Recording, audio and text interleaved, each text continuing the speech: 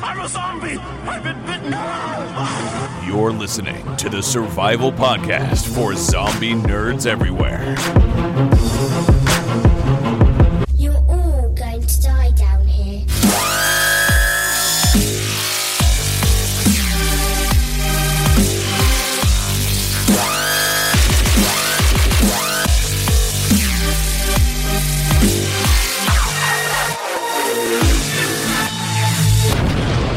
This is Zombies Ate My Podcast. Hello and welcome to Zombies Ate My Podcast. I'm your host, Brian Murphy, and joining me, as always, is the busy zombie lord, Lou Page. How's it going, Lou? It's going. Are you excited, Ryan? Excited. Walking Dead is over. There's going to be no more Walking Dead. Oh, wait, no, sorry. Just Fear the Walking Dead is over. We still got like 3 more shows. I thought you were making a New Year's joke. I was going to. Yeah.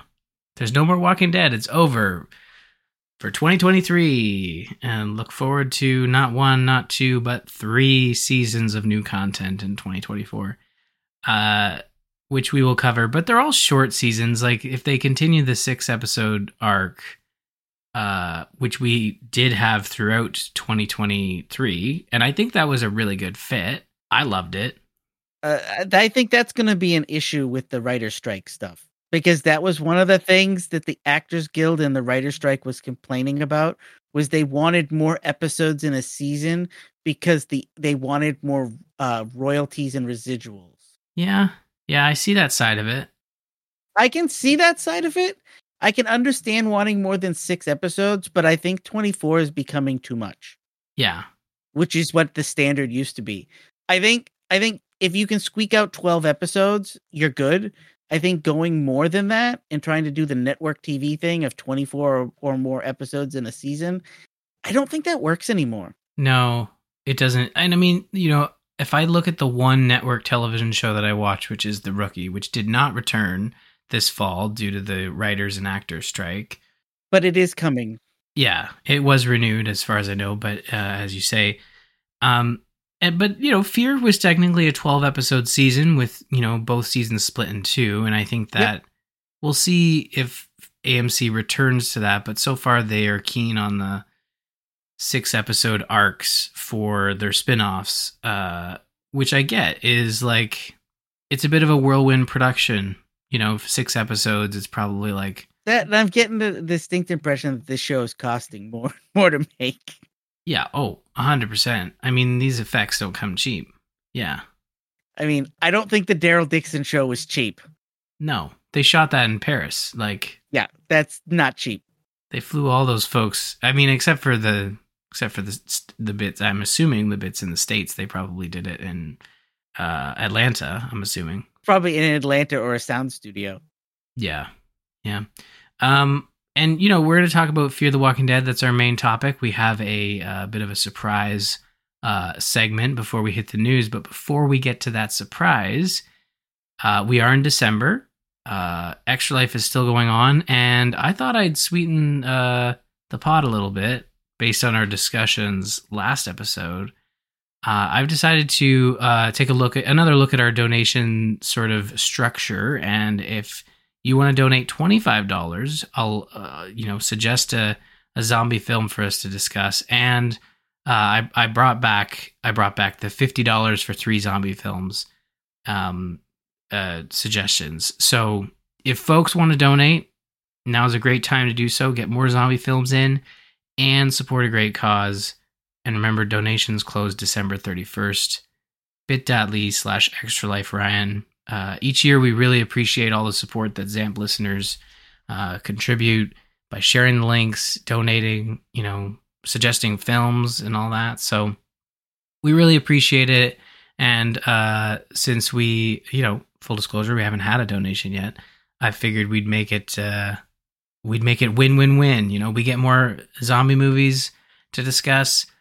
Extra Life gets more donations, and our ZAMP fans get to suggest more movies. So with that being said, Lou, I'd love to know if you have a suggestion, and feel free to steal or scoop our news section if you want. Damn it. Yeah, I forgot when we do this segment, and so when you threw it to me, I was like, oh no, you got me. I got you. But no, I was thinking, have we ever covered 28 days later or 28 weeks later on this show? I don't know. That's a great question. Have we?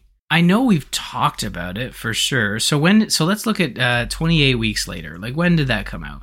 I mean, I'm imagining that it came out before we started the show. Yeah, 2007. Yeah. Now, did we cover it? I don't think so. That's my guess. But as I continue to vamp here on ZAMP, let's take a look. So, what would be more? It'd be more likely that we watch 28 Days Later, because that's the classic, right? That's the first entry. 0 hits on the website. Yeah, no, that's a possibility. We could cover 28 weeks later. Jeremy Renner as a military guy sniping people. Gee, who'd have thought he'd play Hawkeye? Yeah, isn't there a movie where he literally plays a sniper, or am I thinking of somebody else? You're thinking of The Hurt Locker, where he's a bomb disposal expert. Right. Okay, so the only hit I get is a show from last summer where I think we were talking about, the on again, off again. Maybe we'll do another 28 something laters. So I don't know why. I don't even know why it's popping up, but we must have talked about it. But no, we have not done 28 Days Later or 28 Weeks Later. So those are two great films, classics that we have not discussed. I'm sure it's come up on the show, but we have not discussed them as a full topic.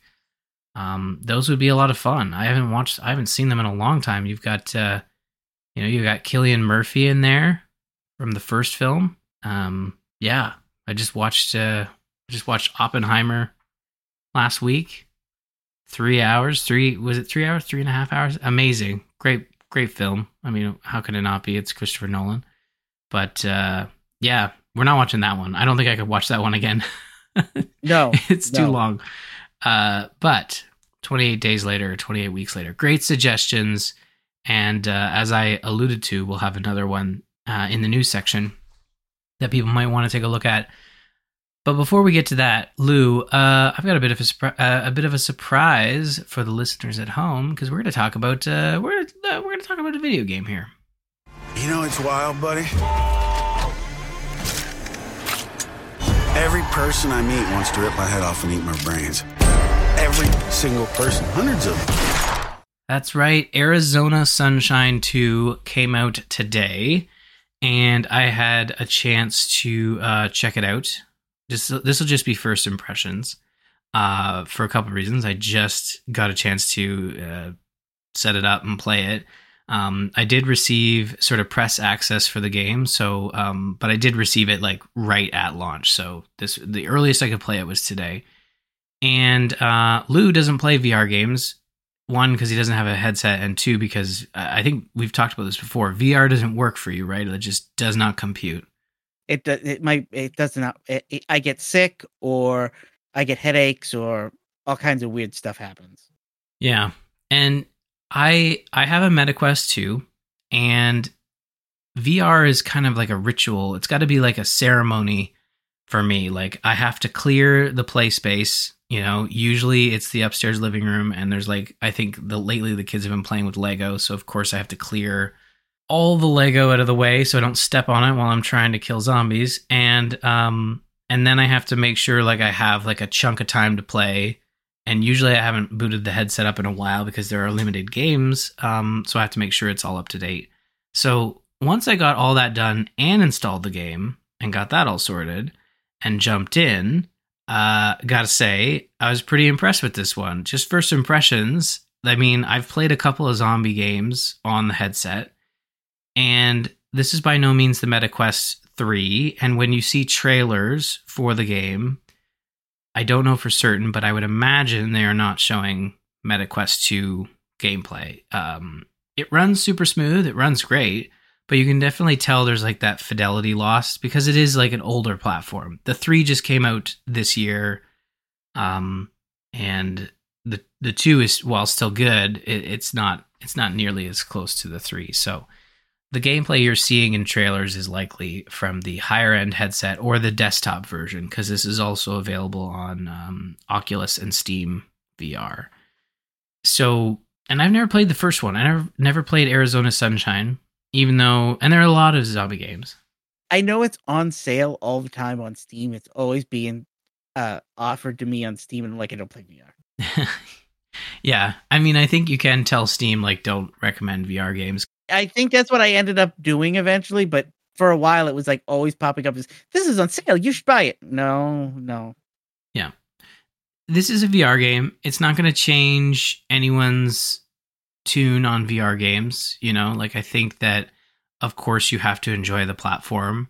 Like, I would say it's the equivalent to, like, oh, you got to play this game. It's a Nintendo game. It's like, well, I don't really like Nintendo hardware, or I'm not a PC gamer, so I'm not going to play, you know, World of Warcraft. It's like, I don't think World of Warcraft or, you know, a Mario game is suddenly going to make you want to pick up the platforms that you maybe weren't interested in. It's probably not a one-to-one comparison because, of course, VR is different and you have to be able to, like, handle VR, like your brain has to handle it. And I know folks who, you know, can't even watch off-screen gameplay. It just makes them queasy. But yeah, I played about an hour of the campaign. There is a co-op campaign. I did not test that out yet, but I played an hour of the campaign. There's a horde mode, so more of like a challenge mode focused on the gameplay and the combat. But right off the bat, I really appreciated like all the options right up front. Like they present you with the screen to basically say, hey, how do you want to control the game? Whether you're moving with direct control or you're teleporting around, whether you're sitting or standing, it allows you to change where the utility belt is, like where your ammo and your guns are. So, for example, if you're playing in a chair with armrests, you're probably going to want to like move your ammo and your weapons up so that you're not hitting your armrests. You know, I've done that before. Like some games don't let you change it, or they don't even present the option to you right off the bat. So like I really appreciated that. I thought that was a nice touch. And for those folks who like always want to play the same way each time they boot the game up, there is an option in the option. There's a setting in the options to allow you to skip that, and then you can always go into the options and change it later. So they do some VR's come pretty far in terms of like, how do we present the options to our users? What are people expecting when they boot this thing up? And I think that's like a clear sign that, you know, the developers behind this one have latched onto that and present that option screen. But it's very narrative based. Like, you know, there's a lot of VO. It's, as you heard from that little snippet from the launch trailer, it's pretty funny. You know, it doesn't take itself seriously. It's the right kind of tone for the game they're making here. So I really liked what I heard of the writing. When you played the clip, and I could tell that it was kind of trying to be funny. I was like, oh yeah, VR. Never mind. Yeah, it is a VR game, and honestly, like I think that, you know, this is a game that will likely stay in VR. I don't think Arizona Sunshine saw like a sort of first person shooter release. But you know, where this game shines is its VR gameplay. Like I played, like I said, I played the first hour. You know, I experienced the dual pistol system, the automatic rifle. There's a dog you find pretty early on, and it's in the trailers. And this dog sort of operates as like your companion in combat. So you can ask the dog to take on zombies one-on-one, and sort of he'll bring them down to the ground, and you can kind of like, you can let the dog, you know, kill the zombie, or you can walk up to the zombie and take them out with your gun or weapon. It's really up to you on how you want to sort of crowd control and stuff. So the dog gameplay is really cool because you can actually find, like, I found like a hockey helmet or something. And I mean, this is completely unrealistic, but you take the hockey helmet and you can pass it along to the dog, and then the dog will be running around with like a dog-shaped hockey helmet as armor, which I thought was a really cool touch. I don't know if the dog can get incapacitated. That hadn't happened to me, but I mean, if the armor is completely cosmetic, that's still cool. Like, I thought it looked great. And it was a nice touch. But the story is very simple. I mean, it's there to service the gameplay. The story is basically a helicopter crashes. It's the army. You overhear a radio blip talking about, we need to find patient 0 to make a vaccine. And the idea is our main character hasn't seen people in a long time, so he basically says, like, okay, if I go to this gas station, find patient 0, then the army will come rescue me. And that's kicks off the adventure, and you're off on your way to the gas station. And that's fine. Like, you're not expecting like this deep story. But early on, it's kind of, speaking of the humor, like early on, like he calls all the zombies Fred. Like, he doesn't call them zombies. He calls them, they're all Fred. Which I thought was pretty funny, and makes for some funny dialogue between him as he's talking to these zombies. But the other thing I experienced was the melee system, which again is like one of those crucial things in first-person combat with VR, is like, how does it feel to sort of do the first-person melee and first-person combat? And I think VR is well suited to zombies, because if they're slow moving, like by no means are they moving at a snail's pace, but they're moving slow, which allows you to have more fun with the melee combat and the gun combat too. It gives you more time to line up shots and stuff, which just makes the combat way more approachable, right? But the melee stuff works quite well. I wish I'm hoping the weapons down the road are a little more durable. You get maybe like 4 or 5 kills with the melee weapons, and then they break. But I found lots of ammo, and the shooting really works. That's one of the melee thing is one of the things that it kills me in all first-person shooters.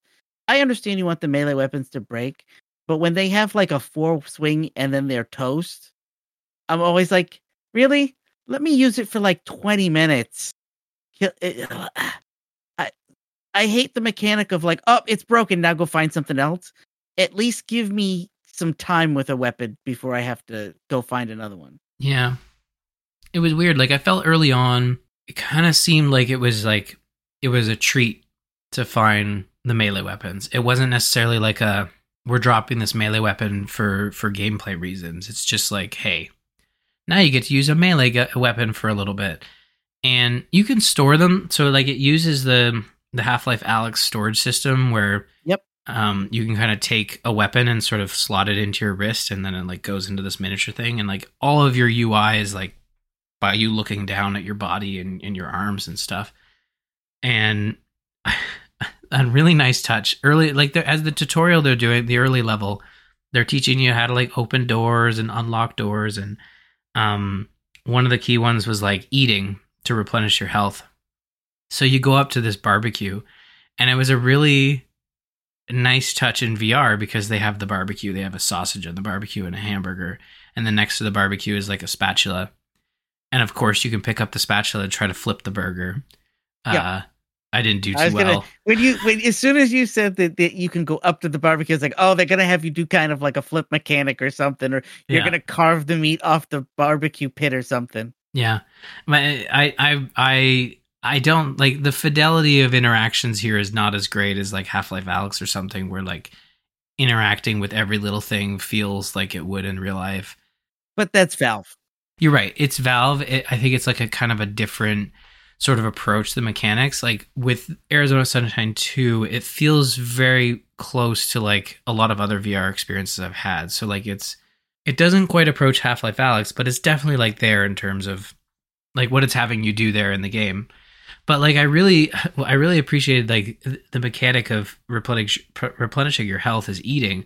So you pick up this sausage and you put it up to your face, and then like you pull it back, and it's got you comes back and it's got a bite out of it, and it feels like it works. It feels so good the way that they put that together. It felt like it just felt like they put a lot of effort into like, okay, we're gonna make this fun to replenish your health. Like finding food is going to be fun. It's not necessarily like, if there's one thing, like Half-Life Alyx did this too, where they had like an injector for health and you had to like inject yourself. So in this, you're just picking up food. It's kind of gross when you think about it. So I was in like an office environment, and there was like a half-eaten slice of pizza. Ugh. So I pick it up and I put it to my mouth, and he starts to eat it, and he's always got like a one-liner. So like I think they've done a really great job there of like designing around the environment and just the user interacting with everything, especially the food. Because again, all the food you're finding is just you're scavenging, right? It's the apocalypse. So yes, Lou, I did eat someone else's pizza. Who knows how long it's been there? Because of course it was like that pizza you find.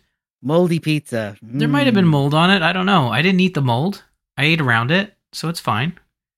I hope my character survives, but we'll see. The other thing I do want to talk about before we move on, though, is the climbing and traversal mechanics. Again, it works really well, but I think that's where my stomach kind of started to like go nope.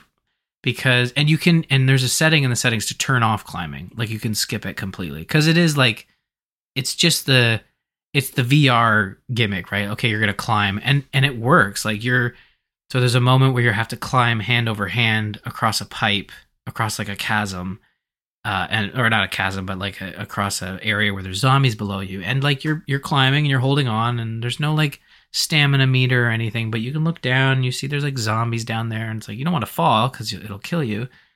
But I felt that's where my stomach started to be like, what are we doing here? You know? Mm-hmm.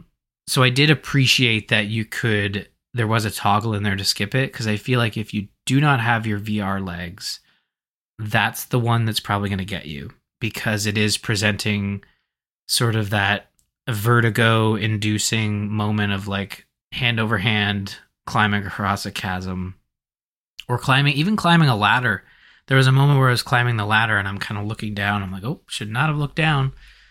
So I paid the price there. But yeah, I want to like for the next time we talk about it, I want to try playing it sitting down, because I did play it standing up for about an hour, and I did have that like weird pit of my stomach sickness feeling. Not the game's fault, it's just VR. I usually have to play like an hour and then take a break, but I could usually last longer if I'm sitting while playing. This way my stomach isn't as upset with what I'm doing. But I also want to try, I guess you can download it as an Oculus game and do a link play. So I want to try it on the PC as well and see what the difference in quality there is. Because the wireless link has come a long way between your PC and your headset. So, all in all, I'm enjoying it. It's a lot of fun. I mean, it's been a while since I played a zombie game, so it's nice to get back in. And I want to try the Horde mode as well, to talk about that. So it seems like there's a lot here, and put a dog in the game, and it's like you got a good game, So. Mm-hmm. Fable 2, was it Fable 2 or was it Fable 3? What's the one with the dog? I think it was Fable 2. Yeah. And isn't that Fable 2 the one where you had to decide if you wanted to kill it at the end of the game to become stronger? Yeah, that sounds like Fable 2.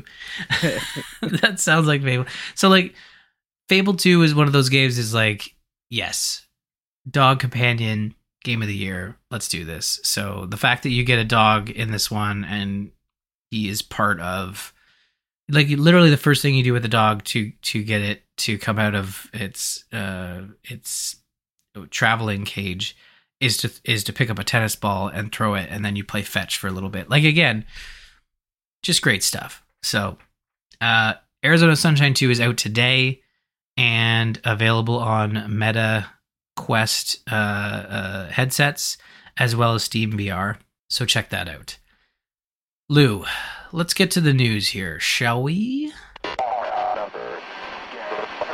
virus has completely devastated over 150 of the world's major regions and is spreading rapidly.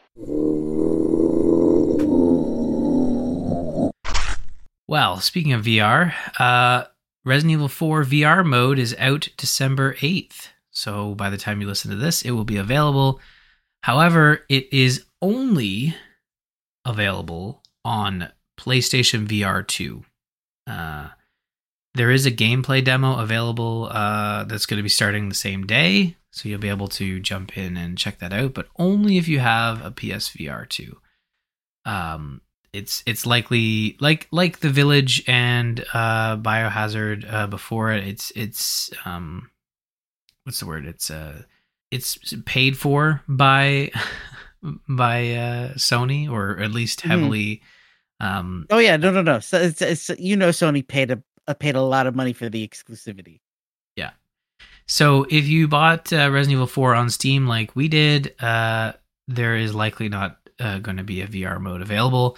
But if you bought it on PS5, it will be available, but you're not going to get it for like 6 more months. Did the other ones ever come to? I know Village hasn't come yet. Village, I thought 8's VR mode or something came. I thought something came and it was a VR mode. There was a mod. I'm not seeing. Oh, okay. Maybe I'm wrong. Well, it's. Yeah, it'll be interesting to see. So it looks like it. Yeah, I'm pretty sure. Now, I'm pretty sure Biohazard VR mode came to Steam. I'm pretty sure. No, that's also a mod. I feel like we've had this conversation before and we realized like, no, Sony's got all 3 of those games on lock. Yeah. And I bet they paid a lot of money for that. My guess is that they paid so much money that Capcom doesn't actually care about how many they sell because they made enough money on Sony that they just went, yeah, we made bank. Doesn't matter. I would imagine that they wouldn't have made these VR modes if it weren't for Sony. Like, yeah. It's not something that sells games. The fact that they are sort of free updates to the game, they're not paid. So, it kind of feels like a sort of a marketing for the headset. Like this is Sony offsetting costs not offsetting costs, but like paying for games for their headset to have exclusives. That's what it very much feels like. So if you do have it on Steam, I wouldn't hold your breath because it doesn't look like history is on the PC side here. It's just the PS5. But what is good news is that Capcom confirmed that more Resident Evil remakes are coming, which shouldn't surprise anyone, but really what always ends up being the conversation is like, what are they going to remake next? Which was not talked about in these clips. Lou, I know you and I both have our preferences in terms of what gets remade, but I mean, honestly, I feel like the way they've approached this, anything can get remade. Yeah. That hasn't been already. Like, I wouldn't even be surprised if 1 gets a remake. Yeah. I think 1 I think if you look at a list and you just order them, I think 1 would be further down just because they seem to consider the HD version. But then again, Resident Evil 4 got an HD version. They remade that one. Yeah. Yeah, I don't know. Like they might. I always wondered, do they look at it as like which one would make us the most money? And like between Code Veronica 1, 0, and 5, like I think it's a tough call to determine what makes the most money. I think at this point, any of them would make them the same amount of money. Yeah. Yeah. Once you hit 4, it's a bit of diminishing returns because 2, 3, and 4, 2 and 4 especially. Like I think 3 kind of felt like, well, if we're doing 2, we have to do 3 just because they're so connected. But like 2 and 4 are the 2 that you look at and we have to remake these because we'll make bank. We'll make lots of money. But, I think if I look at those 4 options, 0, 1, Veronica, and 5, I think Veronica could be the one that would require the most amount of work and the most amount of marketing to sell, but they could do a lot with it, I think. Because a lot of people, my understanding is a lot of people didn't play that one. It's kind of like, the 4th Resident Evil game in that sort of like original style before 4. Mm-hmm. Maybe I'm wrong. I mean, I didn't play it. I barely knew it existed. I mean, I knew it was out on the Dreamcast, but I had a cousin who had the Dreamcast, but he didn't have this game. But yeah, I don't know. It's nice that they are saying more are on the way, so look forward to that. Maybe announced in 2024. Who knows? The Game Awards are happening right now as we record this. I have not see. I'm barely paying attention to it. I'll check out the trailers after. But as far as I know, no zombie stuff yet. Maybe nothing. I mean, we'll talk about it next episode for sure once we've caught up. Oh, great. So this next story is a video game. Still, we're still in video game territory. Lou, the day before has launched on Steam, and I want to preface this conversation with the fact that we are not going to join in the pylon session. We're just going to Nope. chat about the fact that it's launched. You shouldn't buy it. Click your Steam reviews and take a look. Again, we haven't played it, so I won't make any judgment calls. But when I see the words overwhelmingly negative, that does not tell me spend money. Yeah. It's not like, and you know, a lot of the news coming before launch today again it launched in early access.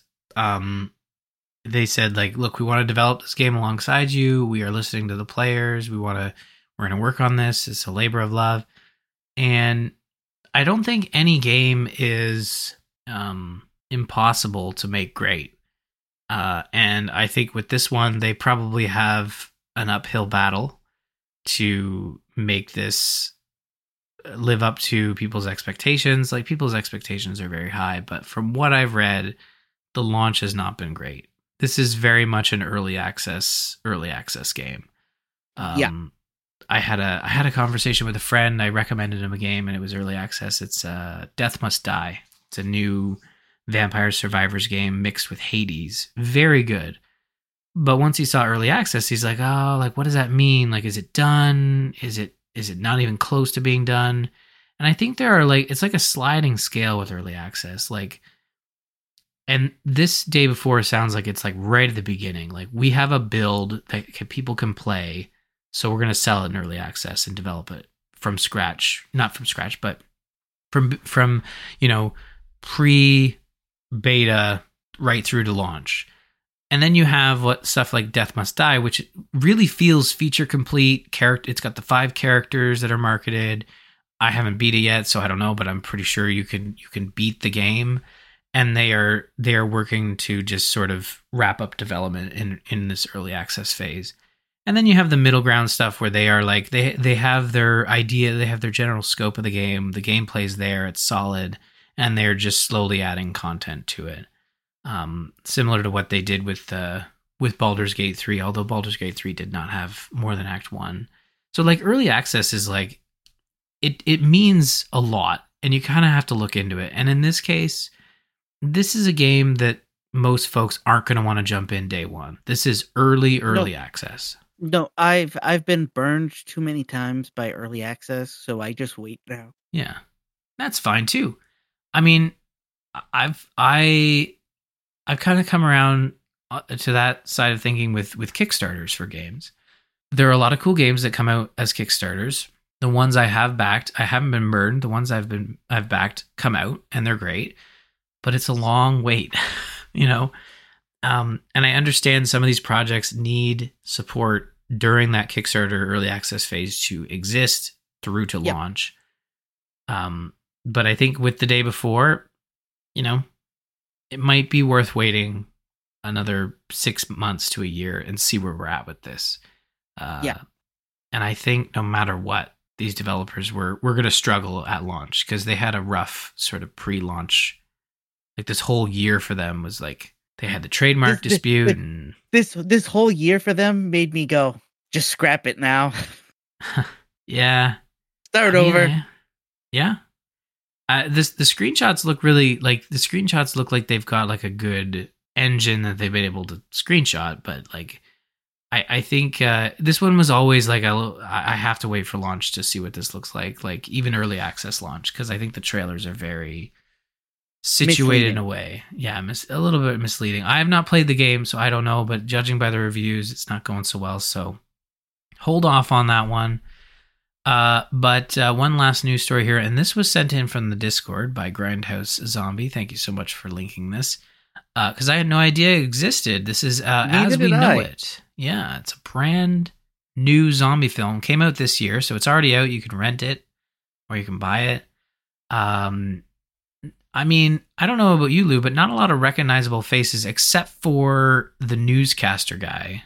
Yep, it is Chris Parnell, who is a voice on lots of animated stuff, and when you hear his voice, you go, "Oh, I know exactly who he is." Yes. And it also has Pam Grier. Those were the only two people in this trailer I recognized. But no, this looks interesting.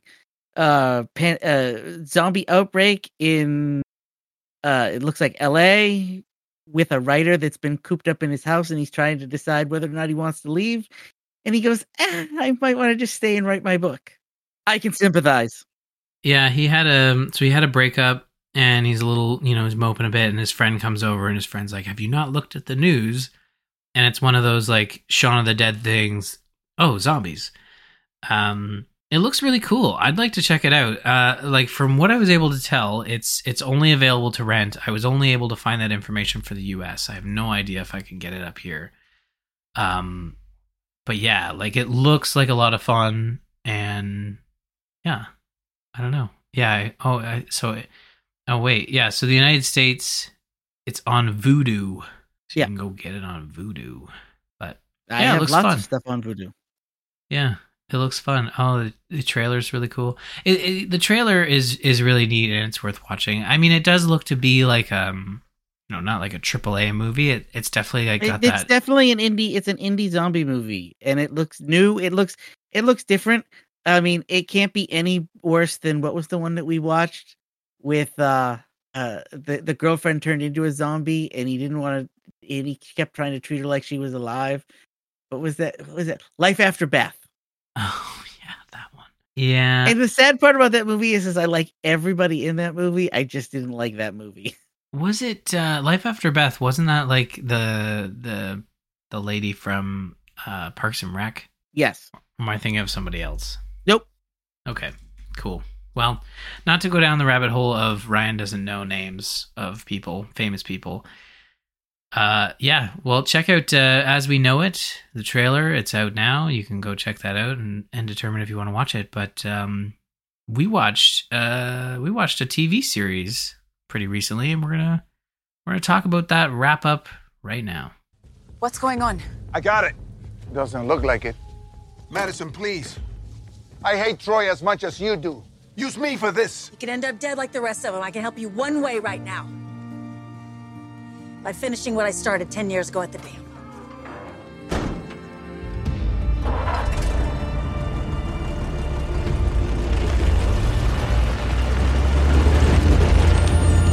Madison! Madison! This is not the way to end this!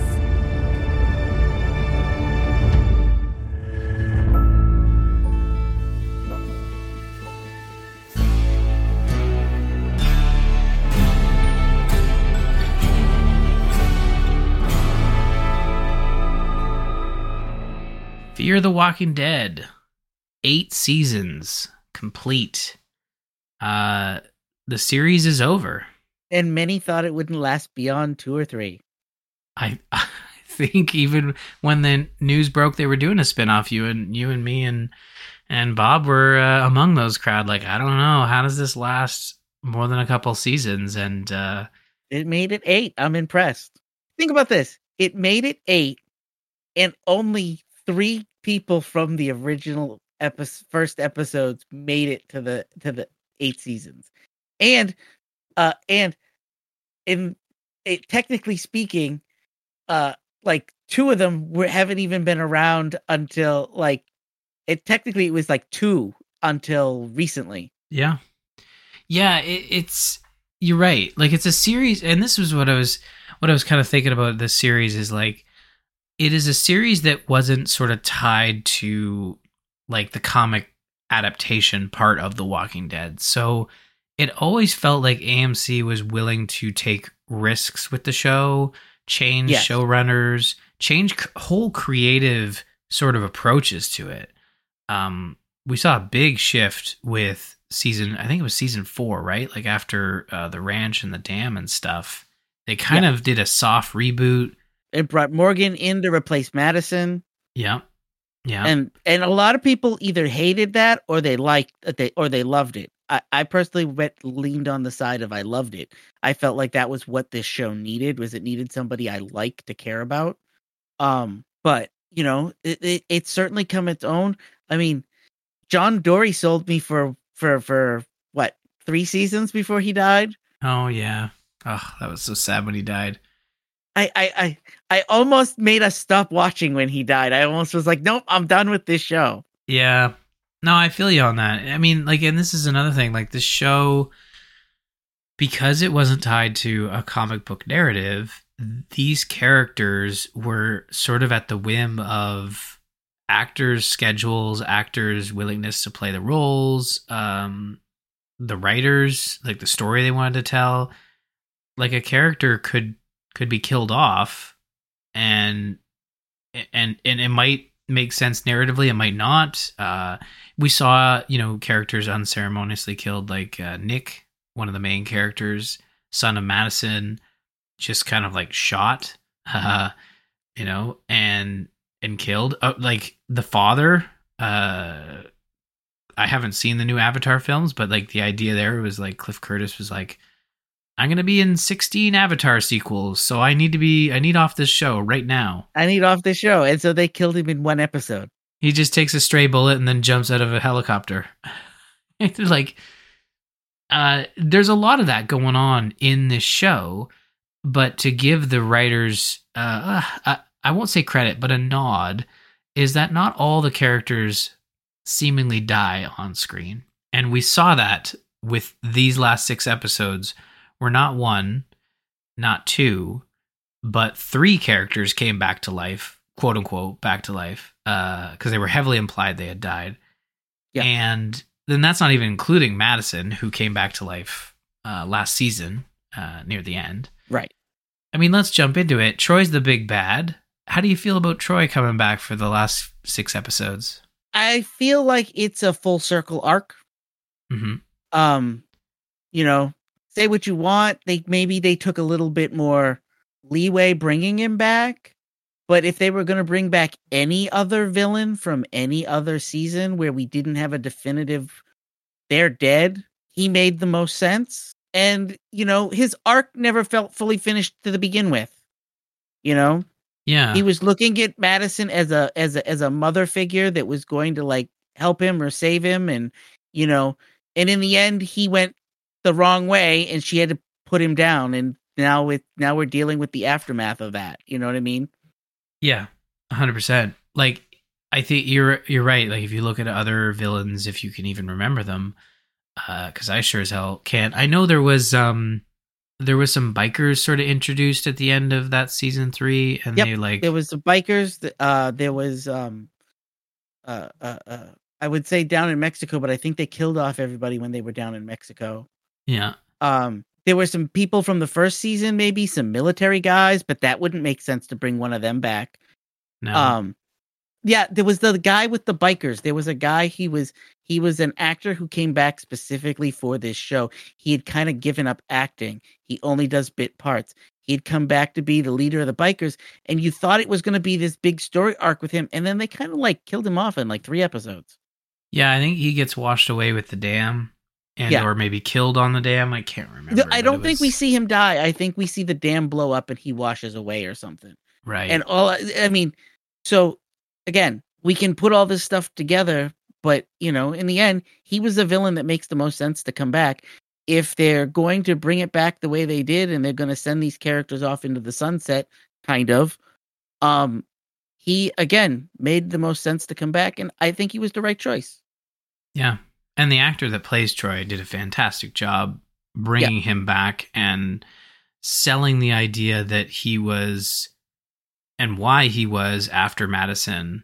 And it works because he's a character that when he was portrayed in season 3, he was obsessed with the Clark family. Yeah. Like it was like, I remember us having the conversation when that happened. Boy, this kid is creepy. I don't know if I like him or if he's going to be our next bad guy. Yeah.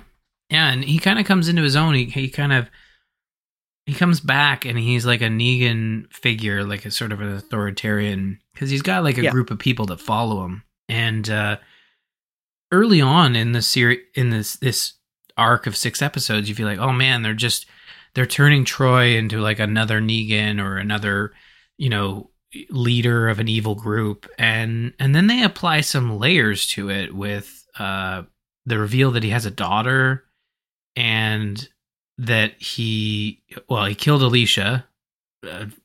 It's set up that he killed Alicia for like 5 of the 6 episodes.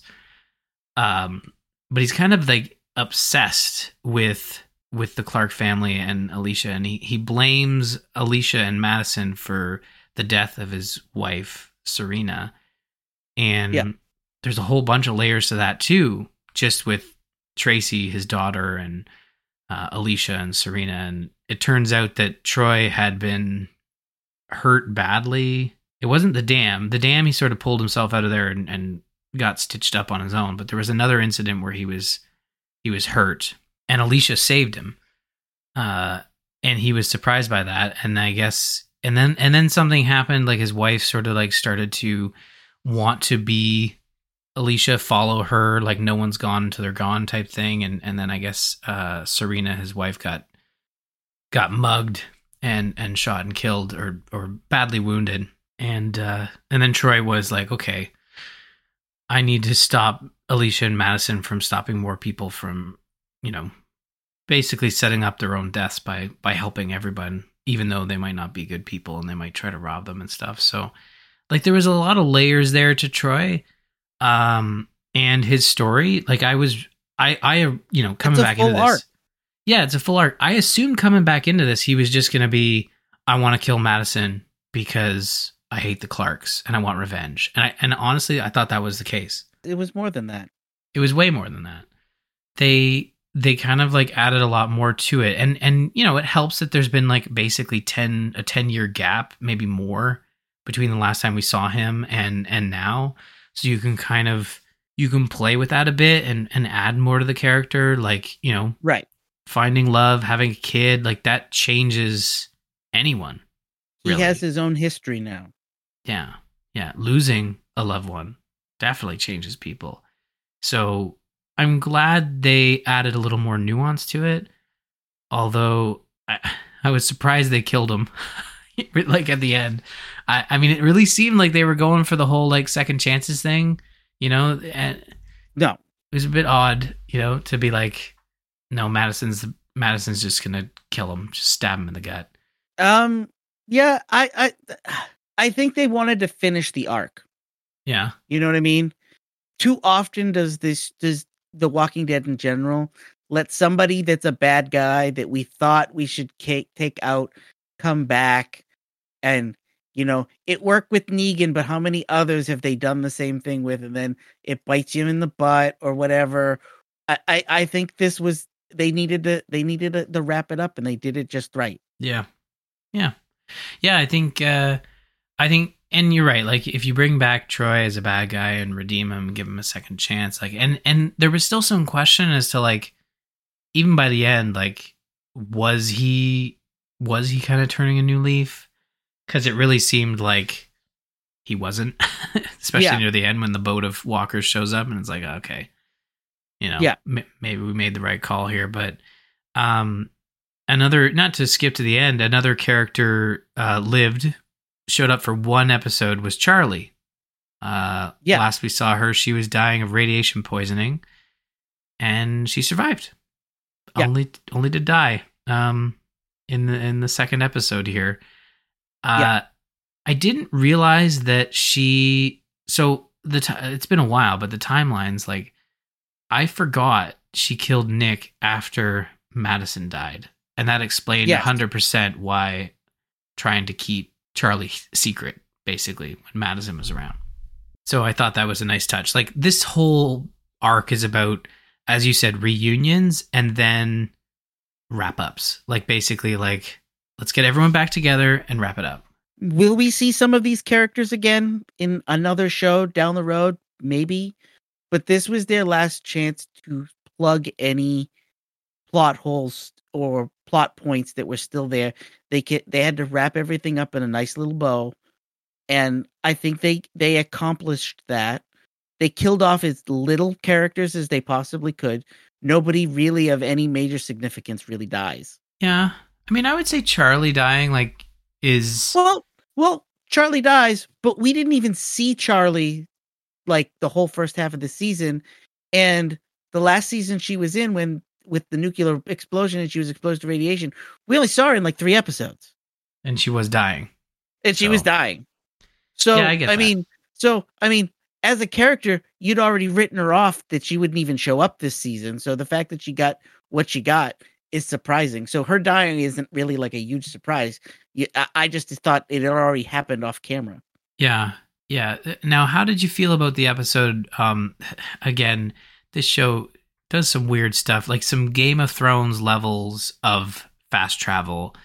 But how did you feel about the return to Sanctuary with Dwight and Sherry? It was okay. Felt a little fast.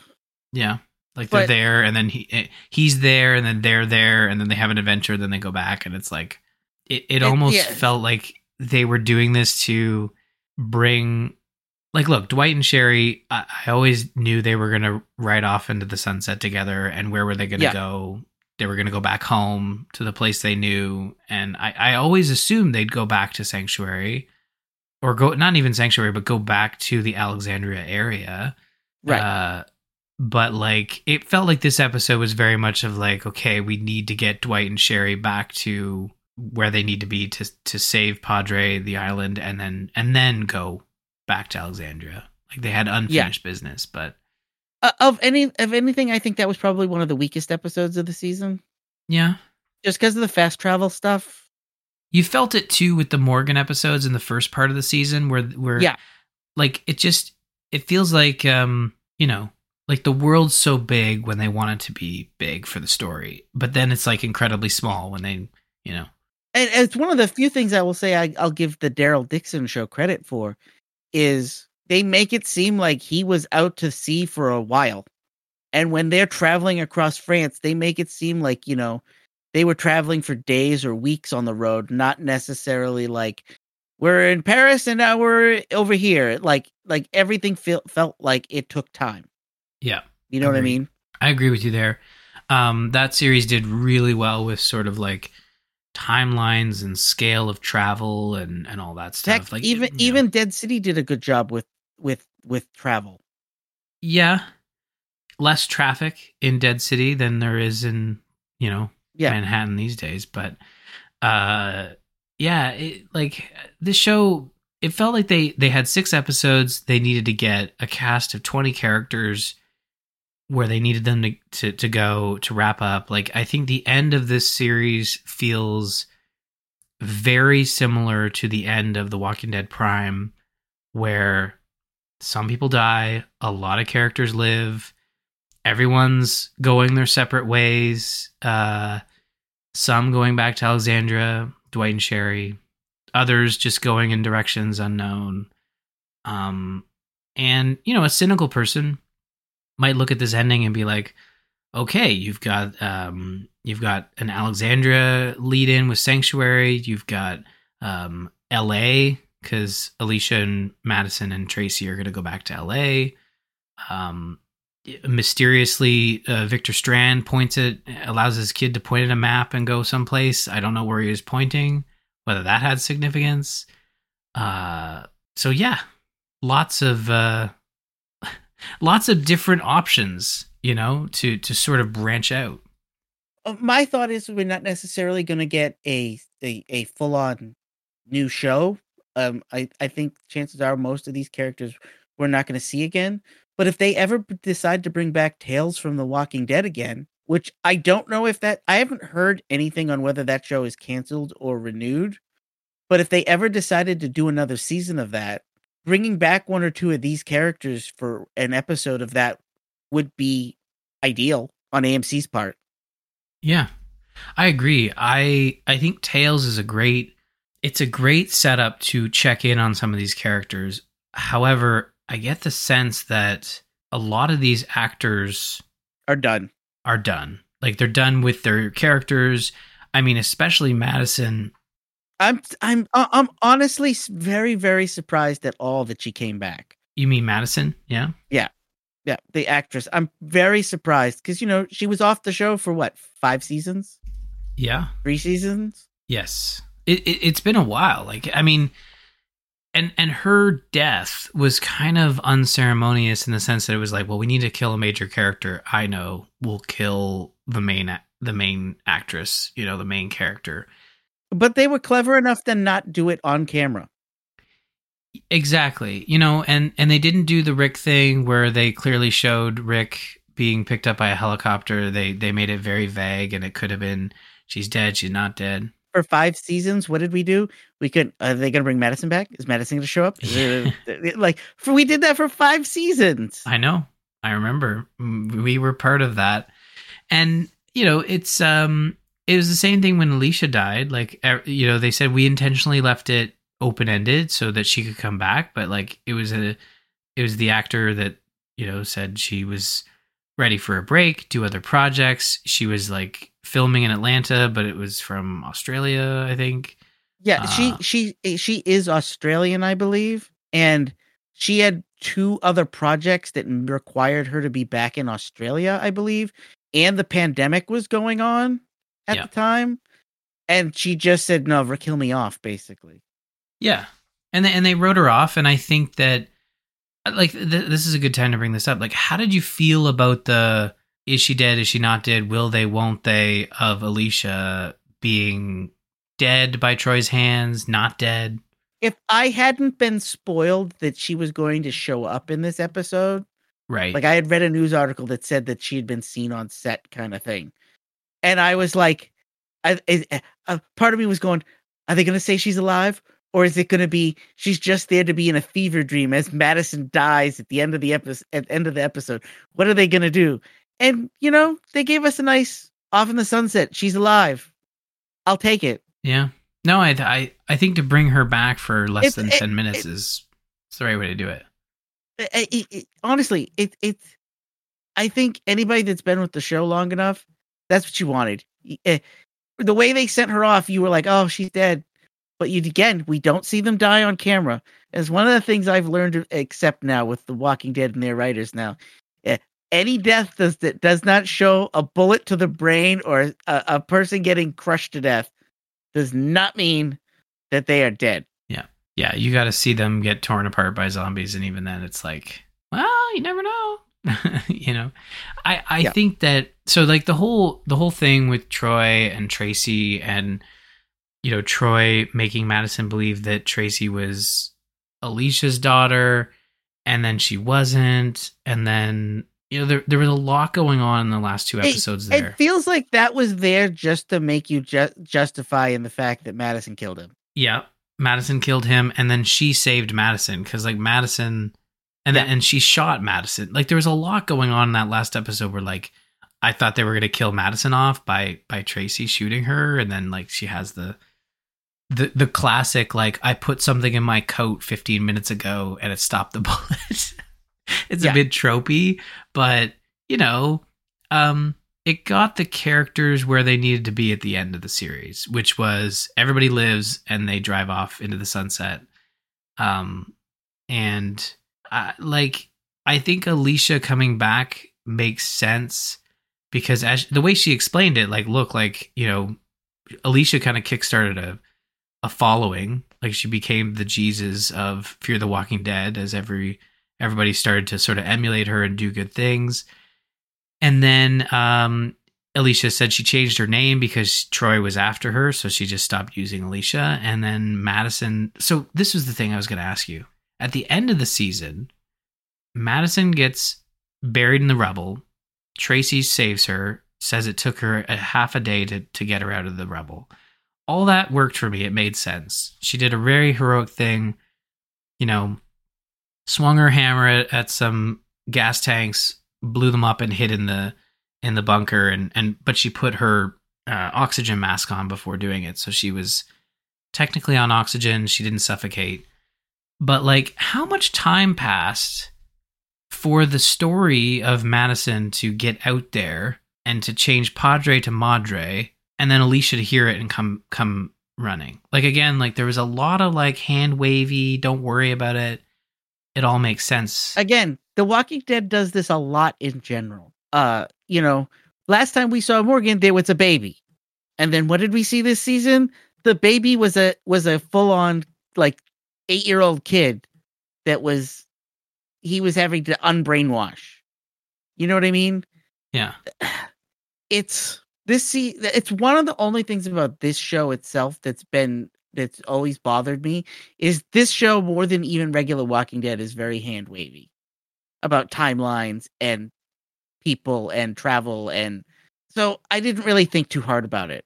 I took it for what it is. Show writers are wrapping up this show so that they don't have to write it anymore. I didn't need, and I didn't want another episode to fill in the gap, but it felt like it was a bit rushed. Like it was hard to determine. Like time passed, but it felt a little disjointed, and that's fine. Because again, like I liked the way they ended it. It made sense to end it this way, and I give it a happy ending. You know, I want a happy ending for this series, right? Right. So it works, and I'm glad Alicia came back because honestly, it's the one thing that was missing from the show. Like she kind of like faded into the background, and I think the idea was always to bring her back for like the last 10 minutes of the series, right? Like that must have been their plan, you know? Yeah. Like we'll write you off, but we'd love to have you back for the last episode of the last season, you know? Yeah, and since they wrote her off, you know, the travel to and from Australia has resumed. So, I mean, again, it's easier now. Yeah. Yep. Well, I've got some clips here, but before we get to those, any final thoughts on the wrap up of Fear the Walking Dead? Did you like the ending? Do you like where our characters are at? Like, what are your? I was content with the ending. I'm not upset about the ending. I'm not chomping at the bit, being like, I can't wait to rewatch this series. That's never going to happen. No. Yeah. But I'm happy with the way I'm happy with the story they told me. I still think we're going to get some Morgan in the Rick show. Yes. I don't care what I don't care what they call it. They call it the ones who live. Is that the title they're going with now? That's the title. Yep. The Ones Who Live. I don't care. It's the Rick show. The Rick and Michonne show. Yeah. Morgan, did not come back up in these last 6 episodes. This was very much a core Fear the Walking Dead cast wrap up. I think that was perfect. Yeah. I think Morgan in this story would have complicated it. It would have made, it certainly would have made it more complicated. I think that Morgan's story was wrapped and he was able to sort of exit stage left and head back to Alexandria. And I think that's where you'll have that connection between Morgan and Dwight. And then if they ever do sort of revisit Alexandria, they can kind of have Morgan bridge that gap between, I mean, the last time Dwight was there, he was working with the Saviors. So I think there's a lot of room to explore there, a lot of stuff they could explore, like to do like an Alexandria shorter season. I don't know. Honestly, I really think what works well for this series going forward is to wrap up loose ends, which is what they're doing with Rick and Michonne, but also exploring new areas. And don't feel like you need to bring an original character along. It worked in Daryl Dixon, but I think that was a fluke. I don't think it was because I don't think AMC should look at this like, well, yeah, now we have to like take a character and, you know, move them over to Australia, you know, like, or no, I even if they want to bring back a character or they want to do something with an existing character, I say don't even make them a main character. Give me a show where for like 5 episodes, I'm meeting a whole new cast of characters. They're on a whole new adventure. I'm beginning to like new people, new things, new ideas. And then, you know, they get stuck in a house and they bump into somebody I'm familiar with and I already like. So I'm already not questioning whether or not they're going to be a bad guy. They're totally not going to be a bad guy because they were in a show and they were a good guy in the other show and I like them. You know what I mean? And then, boom, you've already got a new cast member halfway through the season that we as a viewer don't need a backstory for. Yeah. Yeah. I agree. I think that would be the right approach, especially if they do feel like they want to bring. And look, there are a lot of original characters now that aren't in active seasons. So you can kind of move them around in the background and have them show up elsewhere. Like, they've already proven that the world of The Walking Dead is a very small one. And that makes sense because, like, we're far along into the apocalypse.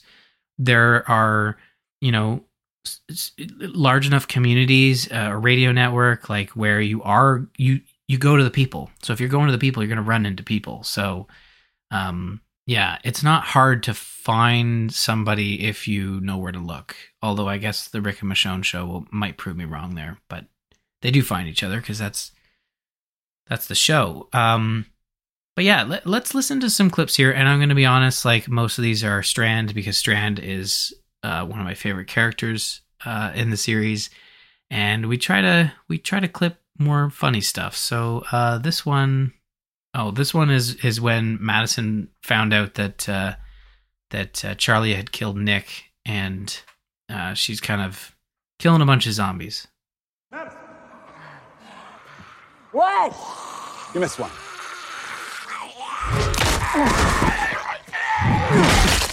Oh.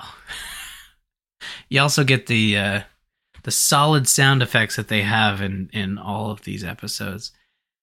Here's another classic Strand line when he's talking to... I loved all the scenes with Strand and Tracy. I thought they were really well done. You know, Strand and the kid.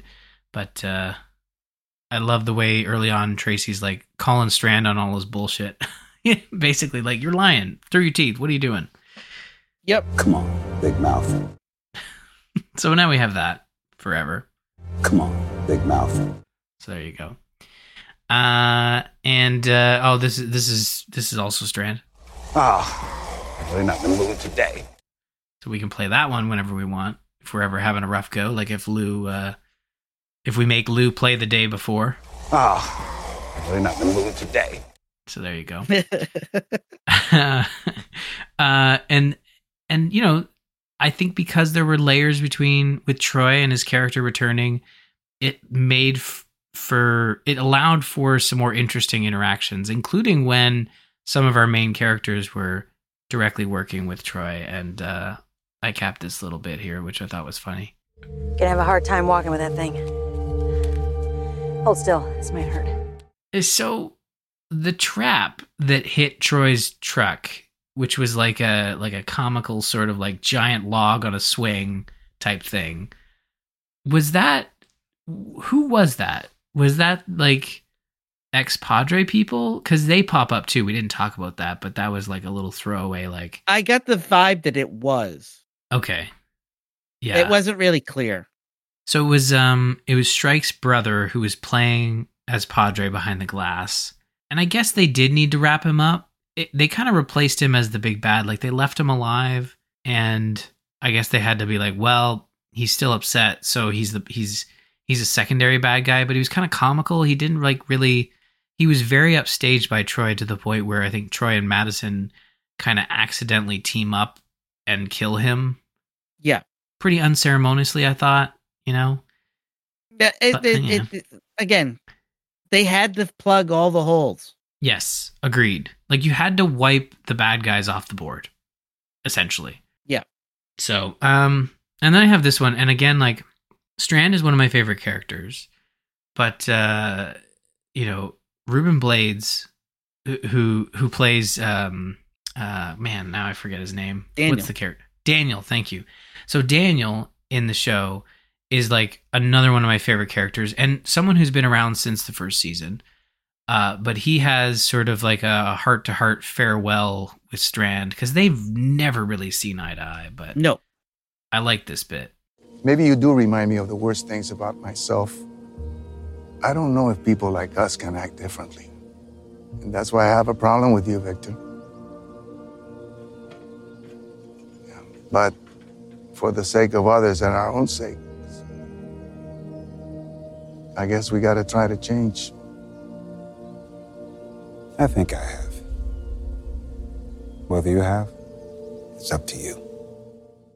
I thought that was a nice sort of send off. Like, they don't see eye to eye, but they agree to disagree, or agree to agree, really. Like, you know, I mean, I feel like Strand really has changed from his past selves did kind of creep up on him a little bit in these last 6 episodes, but I think he always proved that he did go back to like this new and improved Strand with, Klaus and Frank, I think is his name. He needed a redemption arc. Yeah. And I think he got it. I mean, he got most of it off screen, but like it was sold well in my mind. I did not, one fun clip I did not get that I should have got was the return of Skidmark. I thought that was also a really great reunion. Yep. So I'm going to be honest. That cat had to be really old at this point. Yeah, because wouldn't it? Well, it'd be another 8 years, but like the cat was quite young when it was. It was, but you're talking about an animal that we saw in what was probably 3 seasons ago, maybe 4, right? Yeah. 4 at least. And not only was it 4 seasons ago, but in the timeline, there's been a nuclear blast that blew up. There was a time jump, and then there was another time jump, and then there was the time jump that indicates that the baby was now in like an 8-year-old. So that cat had to be like 15, 16 years old, which cats can live to be 20, but you're talking about the apocalypse, man, where there's zombies and there's nuclear explosions and radiation, and that cat's somehow still alive. I'll take it. Yeah. But I think that's the thing that stretched the most for me, where I was like, really? The cat? You know what? In terms of fan service, I was totally fine with it. Bring back Skidmark, make Daniel happy. I thought that they had a lot of fun wrapping this series up, and I think they were probably over the moon that they were able to bring back Madison for a whole season, and even Alicia just for the final episode. And I think that it is really great that these characters get to live on in the universe. Like they didn't have to die. I really thought like, man, you're killing Madison off, like, and Alicia might be alive and you're killing her off. Like that's like so frustrating. And it was so frustrating that I was willing to forgive the trope of like, the thing she just put in her shirt, stop the bullet, but I'm glad it's done. Cause again, like 8 seasons is a lot for any show, really. Like, it's really hard to have a show be good that long. I was kind of thinking about it like, hey man, this show's been around for almost 10 years. And I think, well, our podcast has been around for over 10 years, but like, we're not a scripted show. We're not characters that have to go through new stuff every season. We're just 2 dudes talking about zombies. But like a TV show, like there's a lot of work that goes into just making a consistent and relevant and fun show, year to year. So yeah. And in all honesty, it went for 8 seasons, but we only have a total of 100 episodes. Yeah. I think that's fine. It's like 100. It's 113 episodes. So we got on average probably about 12 episodes a season, 15 episodes a season, give or take. That sounds right. It's like I think they followed the Walking Dead formula of like 20 or so, or 22, or however many they used to do, and then we averaged 16 episodes a season. Yeah, they trimmed back a lot, and then for this final season, it was a shorter season, which I think it served it well outside of a couple of, as we said, a couple of like time travel spots and some weird mismatching of timelines. But other than that, I thought it was very solid, and I'll be honest, I watched like 5 of the 6 episodes sort of in like 2 days, and usually that's look, I know we do the show every 2 weeks, and I know we've had Fear sort of lined up for a month, and there's no excuse to watch 5 episodes in 2 days, but yeah, it worked. Usually that would frustrate me, but honestly, I was excited to see where this series was going, and I almost looked it up to be like, man, who is Tracy? Is she Alicia's daughter? Is she not? And I stopped myself because honestly, that would have spoiled it, You know me, I don't normally care about spoilers, but only spoilers I got spoiled to were that people were coming back. Right. That was it. I read articles about it. Oh, and there was an article that was an interview with the showrunners about how, but you didn't kill any major characters off. Like Madison doesn't die, Victor Strand doesn't die. Like what's up with that? And they were like, we killed off enough people over the course of this show. We figured it was better to not kill people off and just kind of let them all have their day in the sun. And I was like, yeah, I can live with that. Mm-hmm. Yeah, it's interesting. Like it kind of just felt like they wanted to end the series in a way that was like, okay, how can we wrap this all up? And I think they did. I think they did a good job. You know, just to kind of put a bow on it, and like they did. I think AMC has moved, you know, the original characters from the comics back to where they may or may not have been narratively with the comics. So they got Dwight and Sherry back to Alexandria. They got Morgan heading back to Rick, which is, you know, just by extension going back to Alexandria. And then you have the original characters from Fear just kind of like doing what those characters would do after, you know, resolving a bunch of shit. So it works. It works really well. So Fear the Walking Dead, I would say we hardly knew ye, but we knew you quite well, because honestly, you kind of grew up alongside us. You were the show that started in our early days, and hell, we used to discuss it weekly. It's hard to even think about that, but yeah, I don't know if we could ever go back to talking about these shows weekly. Oh my god.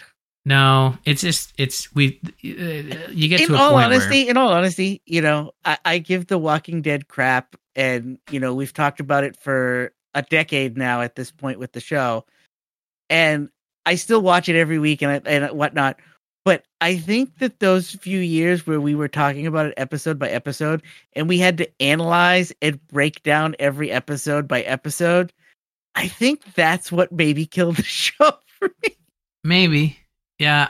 Look, I think there are shows, podcasts out there, I'm sure, that discuss Walking Dead weekly, and that's fine. Like, I think, but it's very tough to do. And it's very tough to make it entertaining, because like we skip over a lot just by discussing half seasons, you know, in total. But we also spend a little more time like talking about what we loved about it. And I think that's the critical part with anything you do, is like, if you're going to devote your time to something, you got to like it, you know? And, and not just in terms of recording a podcast, but in terms of like watching a show. Because what do you do when you watch a show that you don't like? You stop watching it. So, you know, we didn't do that with Beyond. We probably should have. And I think Beyond might have been the one that pushed us to cover whole seasons instead of like maybe 2 or 3 episodes. Like we used to break it down 2 to 3 episodes, but with these 6-episode arcs, it's kind of like by the time we schedule it, and by the time we get through some movies we want to watch or some video games we want to play, all 6 episodes are out. So 6 weeks go by pretty quick. And yeah, speaking of time going by very quick, it's almost 2024. But before we wrap up 2023, we're going to talk about year in review. Zombies, video games, zombie TV shows, zombie movies. What was a hit? What's coming in the future? What was a failure? Yeah, we might. Yeah, what like it is a big year, but there's probably some duds. I mean, I think we can talk about. I think we can talk about the fact that the new Walking Dead game is considered a failure. Yeah, yeah, I forgot about that already. When IGN, who never gives anything lower than a 6, gives your game a 2, you know you have a problem. Yeah, that's a major issue.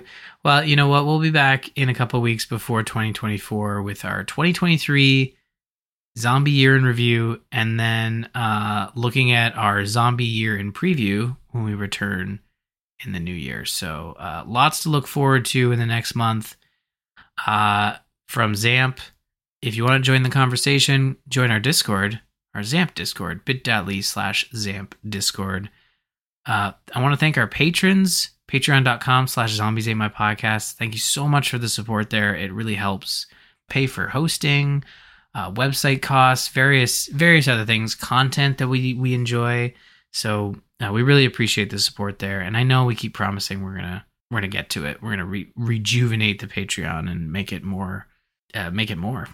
Just it hasn't been touched in years.